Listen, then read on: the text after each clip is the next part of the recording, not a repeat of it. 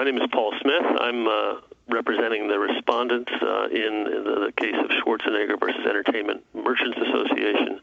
The respondents are the industries that produce and sell video games in this country, who challenged a California statute that restricts sales and distribution to minors of certain video games, defined in a way which we say is quite vague. The law says you can't sell a game to a minor if it has violent content in it, that is, you can injure somebody, and if the violence in the game appeals to a minor's morbid or deviant interest in violence, if the if the game is patently offensive to what's appropriate for minors, and if it lacks redeeming social and artistic value. So a lot of language, but it's not exactly obvious which games are covered and which games aren't.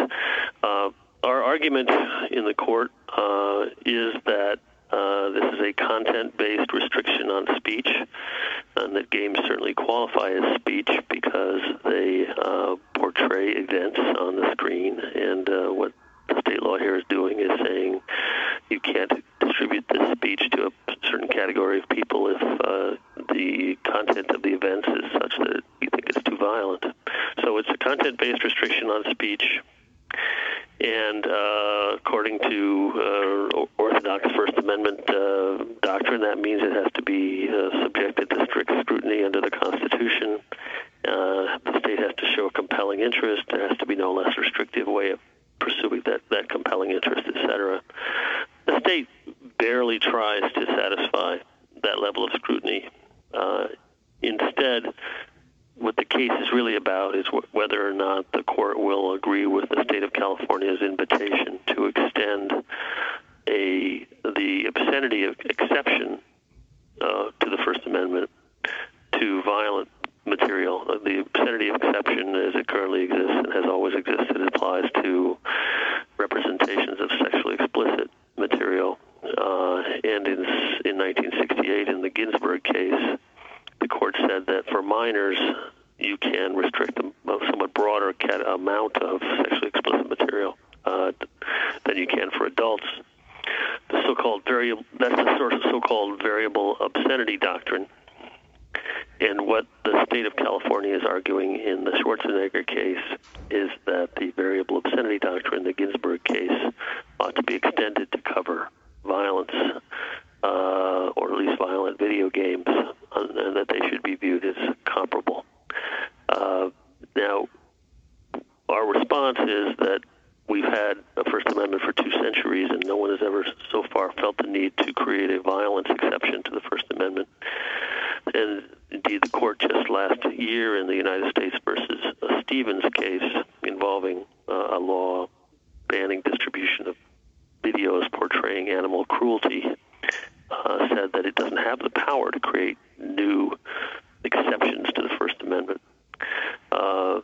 We also say that the effort to analogize to Ginsburg and obscenity is that analogy is inapt, in part because violence is an accepted part of the world that children occupy. The children's literature has considerable amounts of violence in it. We take our children to movies in which there's a considerable amount of violence, whereas, as Judge Posner put it in a case involving an Indianapolis statute, explicit sexuality is foreign to the world of children and is quite different in that regard.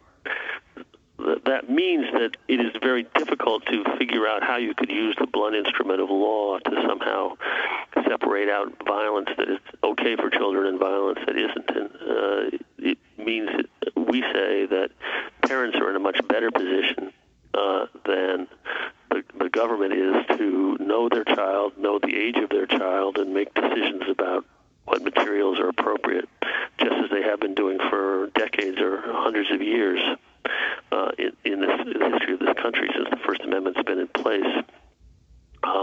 We also point out that parents are in a particularly good position to make these judgments regarding video games because there is a rating system which discloses the content of the game. Parents make nearly all the purchases of games for minors. The games are consumed and played in the home where parents can observe them. And indeed, the consoles come with settings that allow parents to exclude the playing of games that have a certain amount of violence in them if they want to. So parents are very much empowered to play the role that they have long played in helping to screen expression that their children are going to be exposed to. Nothing about the emergence of video games suggests that we need to have a whole different set of rules under the First Amendment than we've had all these years.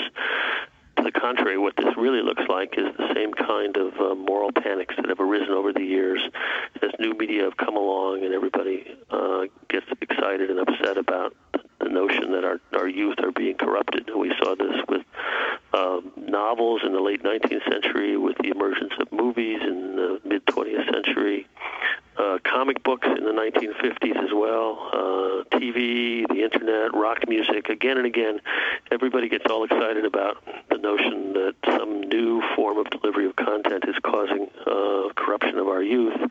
Sometimes social scientists come to their aid, and it turns out a few years later that it all seems rather silly. And we say that's really what's happening here again. And certainly if you look at the social science, which has been marshaled to support the notion that law needs to regulate violence in video games, or at least as it's distributed to minors, the social science is quite weak, as court after court has found, doesn't really support the notion that there's a serious problem. So those are our main arguments about why there shouldn't be a new exception to the First Amendment created for violence. And our final argument is that there is an inherent problem of vagueness in this area. Both the law itself, which I described at the beginning, is incredibly vague. It doesn't tell you which games are covered and which games aren't. Indeed, the state has never been able to tell us any games that they say for sure are covered by the law. But there's also a problem of the whole potential category of unprotected violence that the state is proposing to have the Supreme Court create. That category as well would be enormously vague and diffuse. It would be extremely hard to have a description of what is in that category that would allow people to know how they can legislate, allow people to know what they can and can't sell ultimately to minors, because the language does not allow the delineation of a clear line.